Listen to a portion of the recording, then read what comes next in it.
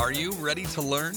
Because my super experienced guests are ready to share some really valuable information. Make sure and listen all the way to the end to get help and support. So let's start with the best audio experience.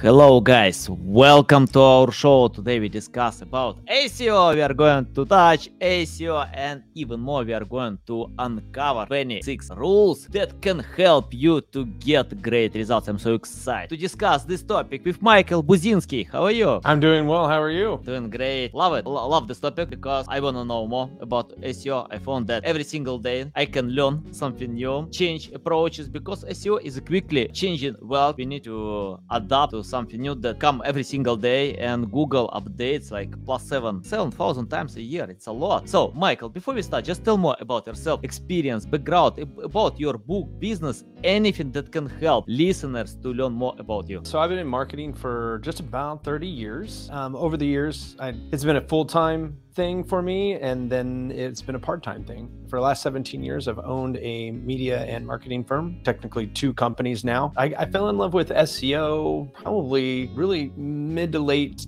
2000s when I just realized the power of intent. And so throughout the years, we've been innovating search engine optimization services for service-based clients. And for the last 17 years, or now for the last about 15 years, we've been, serving a lot, like hundreds of companies in SEO over the years. I bring that into a book that I call The Rule of 26. And that's basically a 3-step process of doubling website revenue. And so I bring that love for SEO into that because it is such a high return on investment when you make it work for you. Nice. Love it. Awesome. Okay, let's talk about these 26 rules. That if you increase your unique traffic by 26%, your conversion rate by 26%, and your average revenue per client coming from your website by 26%, you'll get 100% more revenue coming from your website. I found one trap. You mentioned about traffic, but I see when webmasters chase traffic, for example, they open SEMrush, Ahrefs, Google Keyword Planner, and they see volume. They see volume, want to get this traffic. And in the first, it's hard. It's really hard to get this traffic because you need to compete with big companies. For example, if I take SEO, I need to compete with Neil Patel in the top 10 results, Moz, many other great resources that deserve to get these ranking positions. But in the second, it doesn't mean that I can sell by having this keyword in the top 10. So it's hard and it's hard to convert. Can you tell about creating the right strategy? Because you mentioned about traffic and you can increase sales. I think sales is the end of all results to get more sales. Any tips about that? So when you're talking about highly competitive keywords like SEO, you don't want to rank for SEO because your intent, if you're an SEO provider, okay, I don't want to rank for SEO because SEO by itself, if just somebody just puts SEO in there in the search bar, they're looking for information. Well, I'm not an information hub. I'm a service hub. I need keywords that are related to a transactional intent or a commercial intent. So we have the 4 intents of SEO, right? We have navigational, right? We have informational, commercial, and transactional. So commercial is when we're looking at what are my options to buy something that is related to SEO. We'll just use SEO as the example, related to helping me do SEO, right? And then that's when you start competing with your Neil Patel is more of informational, right? Like, how do I rank for ... You can go to Neil Patel, he'll tell you that stuff all day long. He wants those DIYers to come into his circle, right? But if you're looking for the done for you services, that's what you want to offer, then you want to be very specific of where you're offering your services, and then turn around and be very specific about what services they would be looking for and what keywords they're going to be looking to use to find people like you, because they don't know your name, right? So if I would say best SEO service in Chicago, Illinois, right? I know that intent in that keyword phrase is very transactional. right? It could be and or commercial, depending on, you know, what else they've searched at before then. But when you've done that, you've now narrowed down where they're looking to get their service from, right? They're looking for somebody local when they do that, right? They're looking for somebody in Chicago. They want somebody that's not necessarily across the world or anything like that. They're looking for a service specifically, and they're looking for the best ones, right? So if we optimize for those keywords in, say, a blog, and maybe we are going, what are the 5 top SEO services in Chicago, right? And we happen to be one of them. Okay, great, right? You're giving the people options, which is a commercial intent. That's much better than going SEO, because what am I actually searching for SEO? And SEO is an acronym that in other industries means other things. So you see with the difference in the quality of traffic I'm going to get between just using SEO versus best SEO service in Chicago. Yeah, what about pillar topics? For example, Google can understand content if you have pillar topics. I mean, like similar topics to your transactional or e-commerce intent. And for example, that's why we usually write blog posts. We can help like to create brand awareness. We can tell Google that our website is related to this niche. So you mentioned that, yeah, of course, I understand. We need to have e-commerce keywords. We need to have them because it can help to sell more than a bottom. I mean, like top funnel. But what about pillar topics? How to create the right strategy considering pillar topics that might sell, but not like bottom funnel? So like your bottom of the funnel is your informational, right? And so when people are like, how to, where can, the how to's are a lot of informational, right? So the what and how type of questions are going to be people who are in the research phase, which are informational, right? If they're in the navigational, they're in the really low, or they're really low in the funnel because they know where they want to go, right? Where is the ... right? And when you're in that middle of the funnel, that commercial, they're looking for comparisons. So what makes a good SEO? What makes a great plumber? Or how do I choose the best plumber to fix XYZ, right? Now they're looking for a service, but they're still looking for like how to find that service, right? Where transactional is like, emergency plumber in whatever that area is. That's very transactional, right? I know what I'm looking for, when I'm looking for it, and where I'm looking for it. And that's very transactional. So that's way down in that sales funnel as well. Let's talk about your book. I have a huge list of books that I must read, but I have less time to read all these books, many great books. So I'm busy with many things to do, but I love reading books. I know it's important. It's my loving content format because books are foundation. And for example, if I compare books to blog posts or audio podcasts, it takes like a few hours or a few days to create, to write a blog post or to record podcast, film video, but book authors usually spend like 6 months and year, sometimes years. I know a story about, Louis Richards. He spent like 14 years to write a single book. 14 years. Then, it's interesting that after that, he published this book and couldn't sell this book 11 years. Then his daughter posted content on TikTok in account with 0 followers. This video became viral. Plus 50 million people watch this video. And today this book is bestseller on Amazon. So one single creative video beats a lot of marketing and sales channels. And of course, I watched this video. I'm curious, how to film this video. And on this video, you can find nice looking design, simple design. But, it's like honest story. I got the feeling, curiosity, I want to read this book. It's interesting how author can spend like 14 years to write a single book. So I just decided to share the story because of creativity, how you can use different marketing channels. And I'm interested about your book. Can you tell what kind of benefits I can get, my listeners can get by reading your book? Because, we are busy people, but we love getting value. So tell benefits of reading your book. Sure. So, everything you said there kind of lends to why I wrote the book the way I wrote it.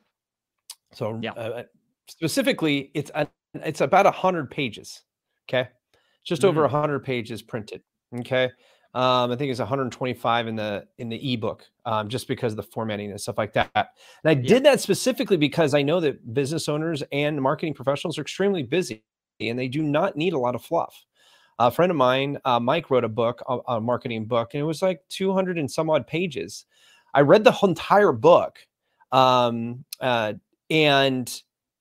it took me a long time to read it. But then when I synthesized it all, I found out that he could have wrote the book in about 40 pages, right? So that means that he had 230 to 40 pages of fluff. And so this book is jam-packed with just the facts. By page 22, you already know what the Rule of 26 is, and the rest of the book and the rest of the 80 pages are all about how to implement the Rule of 26. So if you are a business owner who is looking to demystify the approach to website marketing, this book is for you. If you're a marketer looking for a process that streamlines the way you look at KPIs, key performance indicators, this book is for you. If you like complex KPIs and vanity KPIs and all that other stuff, this book's not for you. This is a book that's going to leverage your knowledge of website marketing to a point where you're going to be able to double the revenue coming out of your website. And the thing is, the Rule 26 is math-based, meaning that if you do it, it has to happen. There is no way around it. It's not just this mystical rule I created. I did the math and said, what are the top? I wanted to see how few KPIs could get down to doubling revenue of a website. I found the 3 that compound upon each other. That meaning that when you do the first one, you get 26% business if all the other things stay the same. You get the second one, you get 52%. That third one, though, you add that 26% there, and you're looking at 78% more, right? No, you get 100% more, which means you leverage 22% more output because you add these 3 specific KPIs together. So if you're interested in increasing your website revenue, the Rule of 26 is definitely for you. Yeah, nice. Interested. Of course, I'm interested. Okay, guys, I'll submit the link to this book in the description. So if you want to increase revenue, because I'm going to read this book, I'll put this book to my list of books that I must read. And Michael, let's talk about this number 26. Can you unhide what 26 means? I mean, like it's calculation, the average data, anything about 26. Yeah. So the reason 26 became the number, the rule of, right, is that when I looked at the KPIs that were directly linked to revenue, okay, each of these, if you increase your traffic by, say even 10%, you should, if your conversion rate and your close rate are the same, you should see 10% more, right? So when I found these KPIs versus KPIs like likes and engagement and even click-throughs, none of those directly apply to your revenue. They are indicators, early indicators of possible revenue, but they're not direct. You have to have traffic, you have to have conversions, and and your average revenue per client are all directly tied to your bank account, right? So when I was writing the book, I was like, okay, now I have these 3 KPIs, but now what? How much should we increase? So I basically just reverse engineer the math to say doubling revenue is easy for us to recognize, right? Like if I say you're right now you're making $100,000, and I say you're going to double your revenue, you can immediately go, that's $200,000. Okay, so if we can understand the goal immediately, then the rest of it falls into place. Because if I just told you, yeah, I can increase your revenue by 10 times, and you're making $125,000, or I said 126 times, that just seems like out of reach. So I was like, okay, let's do something that is feasible. Let's double things. And 26% is not a lot when you break it down to each of those KPIs. 26% more traffic. So say you're getting 1,000 people in traffic. If you only need 260 more people to come to your website in a month, that's pretty approachable, right? So it all came down to that we were looking for percentage that we wanted to increase, because if you don't have a goal, then you're just flying blind, right? So the goal was to double, and I reverse engineered to find out that those 3 KPIs increased by 26% got you that double of the revenue. Yeah, interesting. Love it. Michael, I wanna ask you about creating high quality content. It's broad question, but I found that book authors usually have another vision how to create this high quality content, because they can share stories. All books consist of stories, and it's interesting to read. And once I spoke with Jim Edwards.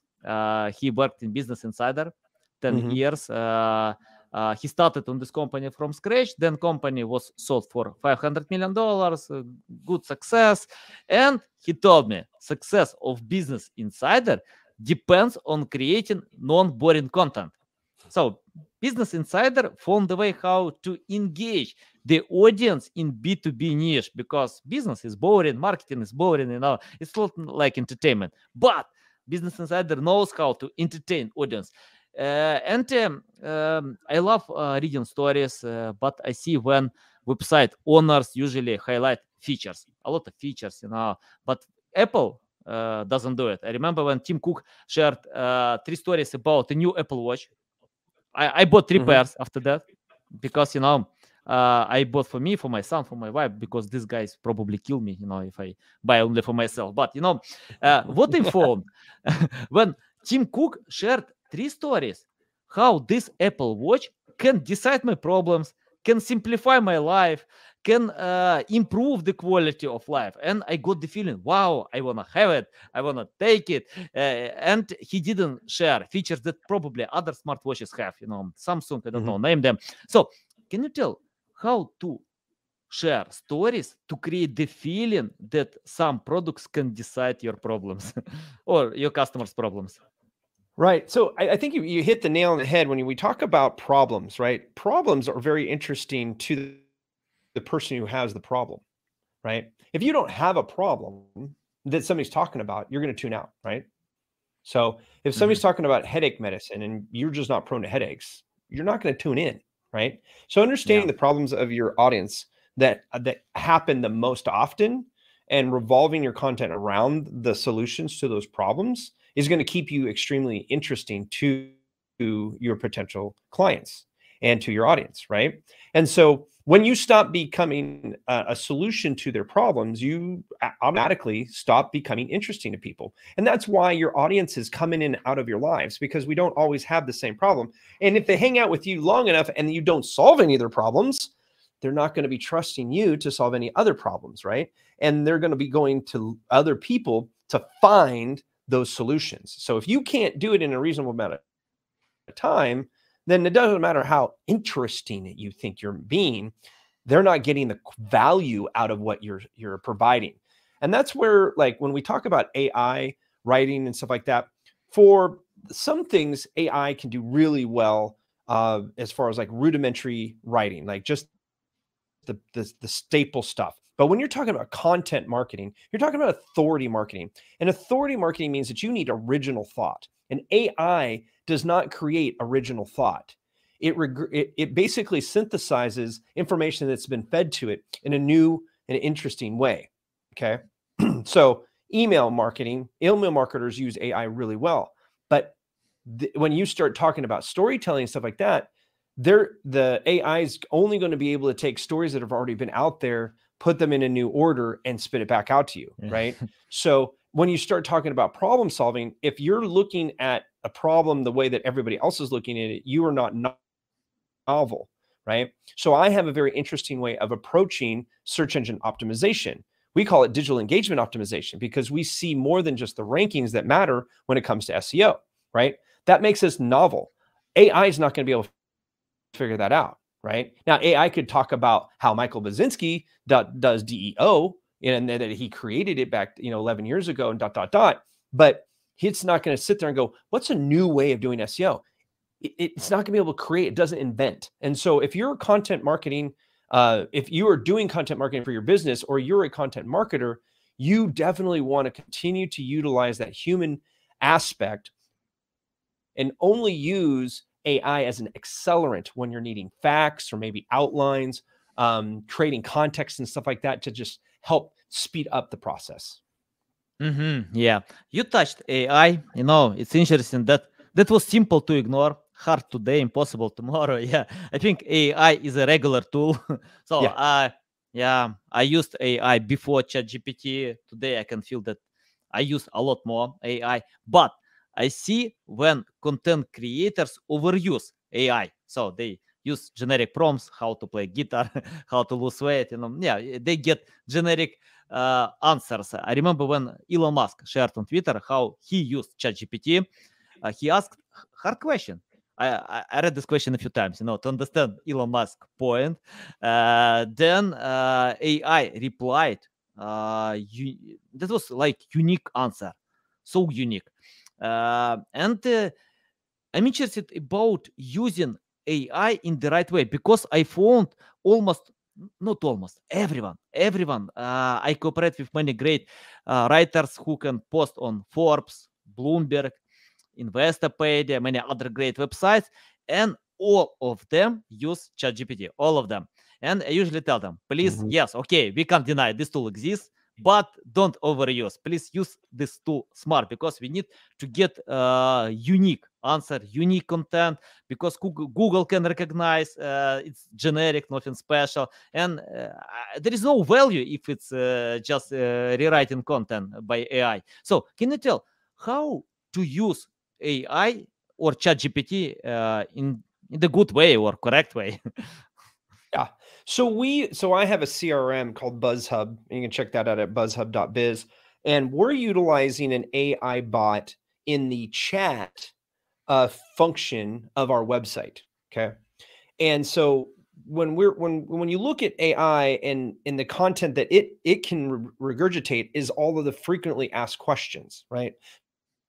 So the less time that we can utilize to answer questions we've already answered before, the more time we have to create new answers to new questions, right? Or if we're looking at it in content, creating content, you can utilize it in speeding up the writing process, not the writing itself, but the writing process, right? We have to create an outline. We need to create bullet points. We need, to understand the infrastructure of a particular piece of content, whether it's a blog, maybe it is a book, a chapter to a book, maybe it is just an outline of your next book, all of those things. You can actually ask ChatGPT, if I'm this type of person and I was to write on this topic to this type of audience, and I wanted to cover these bullet points, ...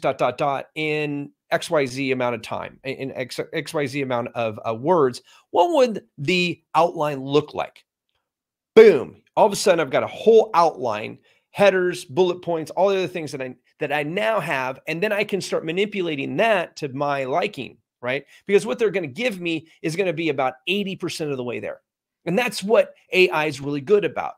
When you're talking about creating things, it can get us 80% there, and then we fill in the rest, right? So I also utilize it when I need to reference facts, or maybe I just need to define something that's common out there, but I don't know how to word it. So I'll use them and say, like today I was talking about integrated marketing.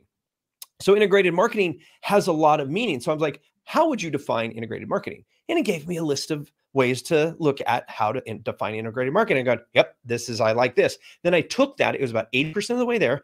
And then I reframed it a little bit and it became mine. And then it got plugged into something I was already writing. So it was only a piece of the pie. And so if you look at AI as an optimization tool of your time, you can utilize it really well because you're never letting it replace your voice. Yeah, nice, valuable. Okay, let's get back to increasing conversion rate. So I'm interested about crafting the right content for e-commerce pages. Because, for example, if we take apple.com, very simple, so simple. I open homepage and I see only iPhone, nothing else. I can't find MacBook, AirPod, Apple Watch, because iPhone is responsible for 50% of all sales. So why Apple needs to share something else if iPhone can sell a lot?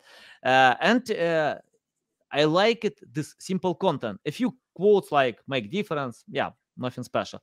If I open Amazon, I can see another story.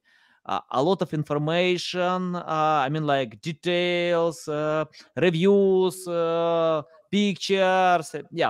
Probably after using Amazon, I don't need to go to any another website because I can find everything on one single page. So can you tell how to find the balance?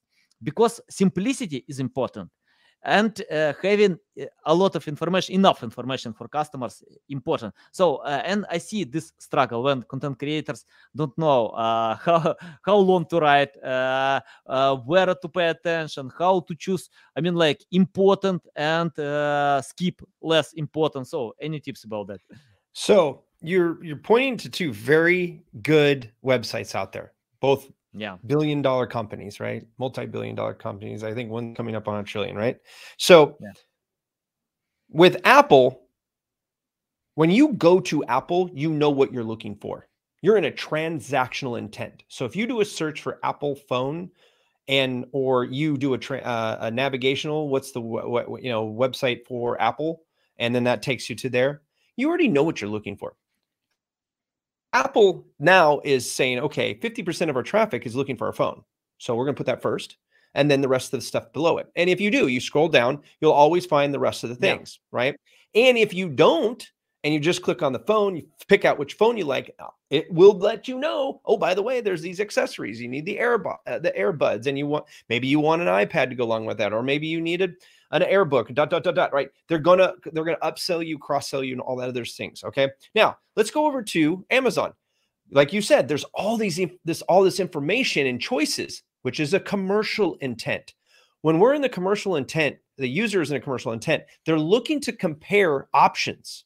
And so they're in a buying mode. They just don't know who they're buying from. When they're in transactional mode, they're closer to who they are going to be buying from, right? So that's what makes Amazon much more powerful than Apple in that instance, due to the fact that I don't know exactly what I'm going to buy, and I don't know who I'm going to buy it from.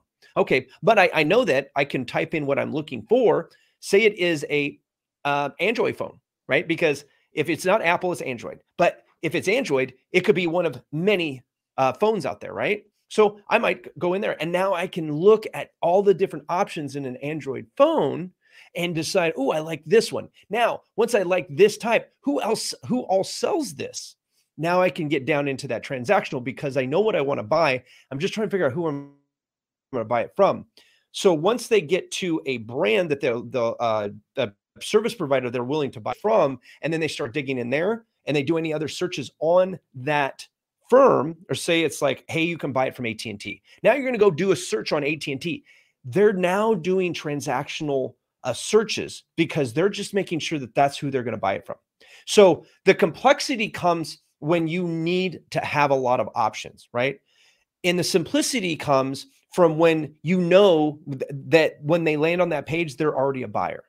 So you have to find the balance of what their intent is on each page. So your homepage might have more options if you don't have an iPhone to sell, right? Like Amazon doesn't have the iPhone exclusively to sell, right?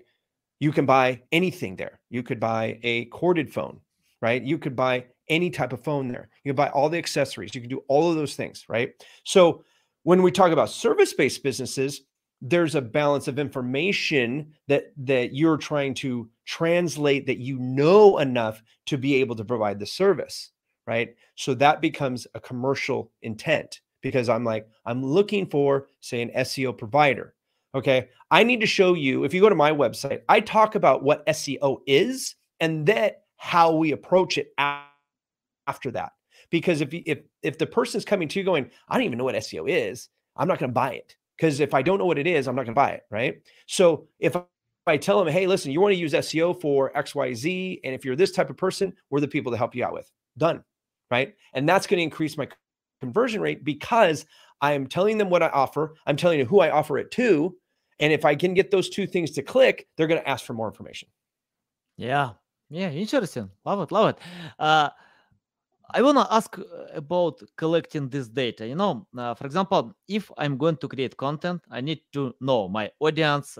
They know products, they don't know. So to find the right balance between Amazon, Apple. And let me share a short story about Jeff Bezos.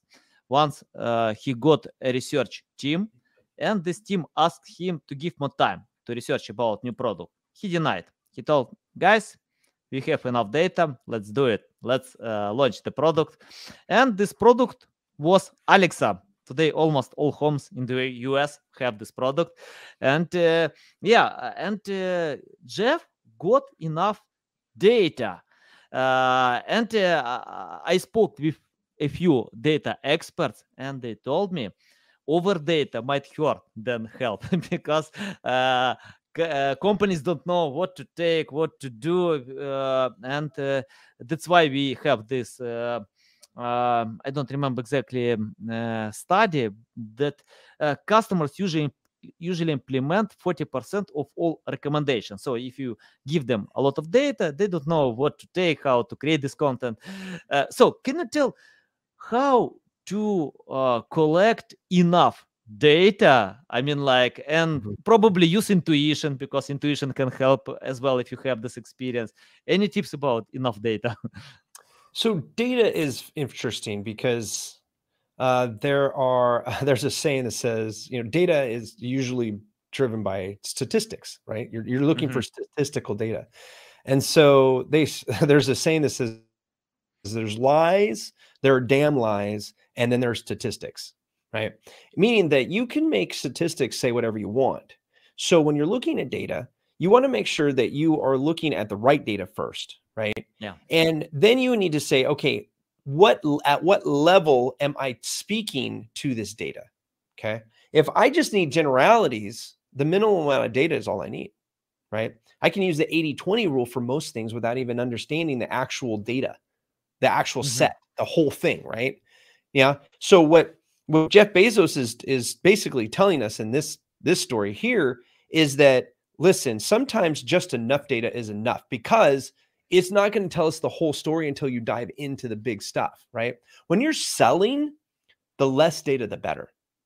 You want the most impactful data, and you never want to really share more than 3 pieces of data at a time. Okay.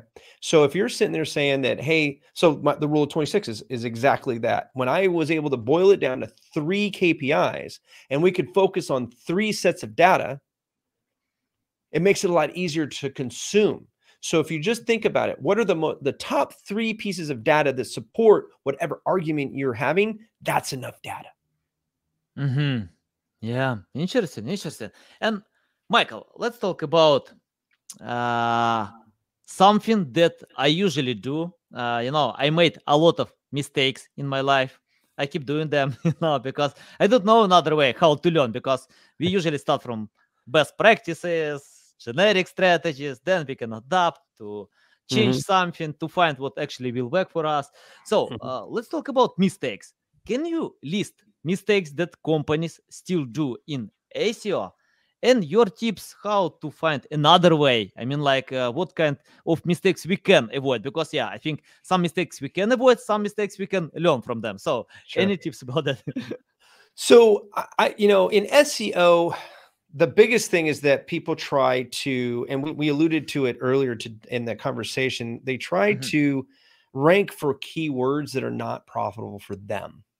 Yeah. They look at the SEM in SEO specifically. They look at the SEO SEM Rush. They look at the Ahrefs. They look at the Neil Patels. They look at the rock stars, right? And it's like, guys, they're the rock stars.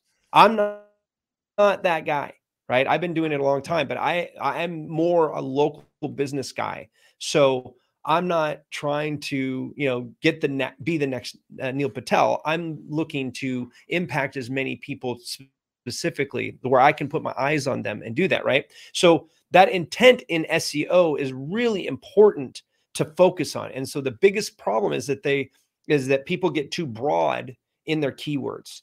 Get granular, long keywords, 3 to 5 words minimum, right? They say the longer the keyword, the further down the sales funnel they are, right? In the sales cycle they are. So that's one. The second thing, though, I want to talk about conversion rate optimization, because there's a lot of people out there that do really well with SEO. They get all that traffic, but they get 0 conversions. And 0 conversions means all that SEO is a waste. And so the biggest problem I see, and I covered it in my book, but one of the biggest problems I see is that people talk about themselves, especially in the service-based businesses. Yeah. Okay. And products are just as bad. They're feature rich, right? If you go to Amazon, it's all about the features, right? But if you have a unique or a novel problem, or a unique and novel tool to solve a common problem, search is going to get you like, how do I solve this problem, right? But then if you turn around and you get to a website and it doesn't talk about the problem anymore, it just talks about features, you've missed your opportunity to suck them in to the solution. You have to show the solution. So when we're talking about service-based businesses, you hear a lot of I, we, and us versus you and your. You are probably this, your problems look like this, we can help you do it this way, right? All of that is very, very important. And to be able to make that switch, flip the coin and say, we're going to speak to you directly. And if you don't connect with it, you're probably not the right prospect, which is good. You don't need dead prospects calling you and wasting your time. You're losing money every time you talk to somebody who is not a qualified prospect. So you can do that by talking to the solutions that you solve, talking to directly to the profitable prospects that you want to talk to. And then that lets the users eliminate themselves when they're not qualified. Yeah, nice. I see the same issue on LinkedIn. When someone asks me, please check out my profile, I can't promote. And when I open, I see selfish profile who doesn't care about customers, about others, who highlights that he's great and expert. Neil Patel can do it. Neil Patel can share that he's a student on this life. So yeah, but if you self-proclaim expert, I don't know, customers will want to cooperate with you. Customers need someone who can decide their problems. That's it, Mm-hmm. So if you can't decide it, if you can tell on your profile that you can do it, yeah, it doesn't work. Okay, Michael, what I found, that I usually get high results with customers who understand SEO. So if they don't, that means I usually tell them, take my course, learn from Lily Ray, Mike Phillips, Jeff Coyle, many other great experts. Go to YouTube, Google, find other courses, just learn, understand the basic. Then we can go ahead like a cohesive team. And we usually get results with clients who understand, because they know why we need to create high quality content, how to use PR, link building. And let's imagine you started today from scratch without any experience, knowledge, skills. You didn't write this book. You started in SEO. It's your first day. What will you do today to learn more about SEO? So I've answered this problem with a platform that I have called Dizio.biz, Dizyo.biz. And if I had to start all over, I would find a platform like Dizio, because learning SEO as a business owner is a waste of your time. Period. End of story. Okay. Now, when we're first starting out, we might not be able to hire people like you and me. Okay. And that's okay. But you got to get started, because SEO is a game of time. And the longer you wait, the longer that it's going to take to get those results. And if there's anybody in there's a direct competitor who is getting ahead of you, it's going to get harder and harder to catch them as time goes on. So we got to start SEO as soon as possible. So I created this platform called Dizio that basically allows people to do SEO without actually learning SEO. Pretty cool, huh? It walks you through everything. It tells you what to do. And if you want to learn more about it, yeah, we give you that information on the platform. But most of my clients that use our Dizio platform, all they're trying to do is get the job done. And we even have AI in there to help them do a lot of the things I talked to you about, creating the outlines, creating some headers and stuff like that, that can get tedious if you're not a writer. So we're like, hey, we're going to give you those shortcuts, and get that in there. And this at least gets that local business owner that can't afford an SEO company, a tool that they can utilize and even hand it off to somebody. If they're an owner, they can hand it off to an employee that maybe is a little more techie, or maybe somebody who likes to write and is interested in that kind of stuff. Boom, it's there, right? That's what I would do if I was starting from scratch again. Yeah, interesting. And I have final question about the future. Okay. Right. Yeah, I want to ask you, take your crystal ball and tell me what kind of future will be in SEO, because I check out my crystal ball. It doesn't work because when I bought crypto, when some stock assets, and I failed and I got it. My crystal ball doesn't work. That's why I love it. Because we have unpredictable future. So many things can surprise us. AI surprised on this year. So tell your forecast about the future and how we can adapt today to this possible future. So my prediction is this: technology is going to continue to progress. It's going to continue to evolve, but the human brain only evolves at a certain pace. Fundamentals of marketing have not changed over the last few hundred years, if not millennia. What drives us and our what we call the lizard brain, basically it's that thought process that happens in the back of your brain. You don't even ever think about it because it's your natural response. Those things right there have changed extremely little. Okay. Now, has our attention spans been shortened? Yes, but the fundamentals of the messaging have not. And so I predict that we're actually going to see a retrograde of how much technology people are going to want in their lives on an hour by hour basis. They'll have technology in their lives because it's around us everywhere, right? But they are going to be looking for the authentic connection with other human beings, because that's going to become more and more novel the more we utilize technology. And so my prediction is the more real you are today and stay that way, the better you're going to be tomorrow. That's my prediction.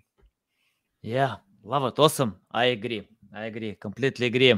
And I think, for example, when people can tell that SEO will be dead, 100%. SEO will be dead. No doubts about that, but it takes time. I don't know how long does it take, because everything has the end. You still have a lot of time, a few decades probably. I can't predict, but minimum SEO is going to be around for at least another generation, though. There's another generation of marketers that'll utilize SEO, and there'll always be. As long as people are looking for things, there's always going to be something called search optimization, whether it's an engine or a bot or whatever it looks like. There's going to be something that has to be optimized for that search. And as long as information is what people are looking for, you're always going to have a search engine to look for that information. And so for as long as that infrastructure is in place, SEO will always be a thing. Yeah. And it's interesting. For example, marketers on TV and radio didn't lose their jobs. They adapted to digital. If you have experience with SEO, you can adapt to any channel, because SEO teaches how to create high quality content. It's not like how to rank on Google, how to create high quality content, how to increase website speed, how to earn authoritative links that can help users, people, not only search engines. Search engines are looking for these links that can help people. Today it's not a good idea to get backlinks for the sake of ranking in Google. You need to help people. Yeah. So SEO, it's a huge foundation for any marketing channel. Michael, it's a big pleasure to get in my show, to learn from you. Thanks a lot for your time, all your valuable insights. I'm going to read your book. I'm pretty sure that my audience will read as well. Tell us the best way how to keep learning from you, how to reach out to you, how to follow you. Yes, you can follow us at You Are Buzzworthy on LinkedIn, Instagram, and Facebook. You can check out our company at buzzworthy.biz, and the book is at ruleof26.com. Yeah, nice. Guys, you can find the links in the description below. Listen us on Apple, Google, Spotify. Thanks again for your time, Michael. A big pleasure. Welcome back anytime to share more valuable insights. I love it, guys. I recommend to anyone to follow Michael, to read his book, because you can see a lot of value. Okay, love you. See you. Thanks for listening to this entire podcast. Please rank your experience in Apple, Spotify, Google, or any other platforms that you may use. Also, please share your ranking mark on chat at SEOtools.tv to get a special gift. We'll see you soon on other valuable audio podcasts.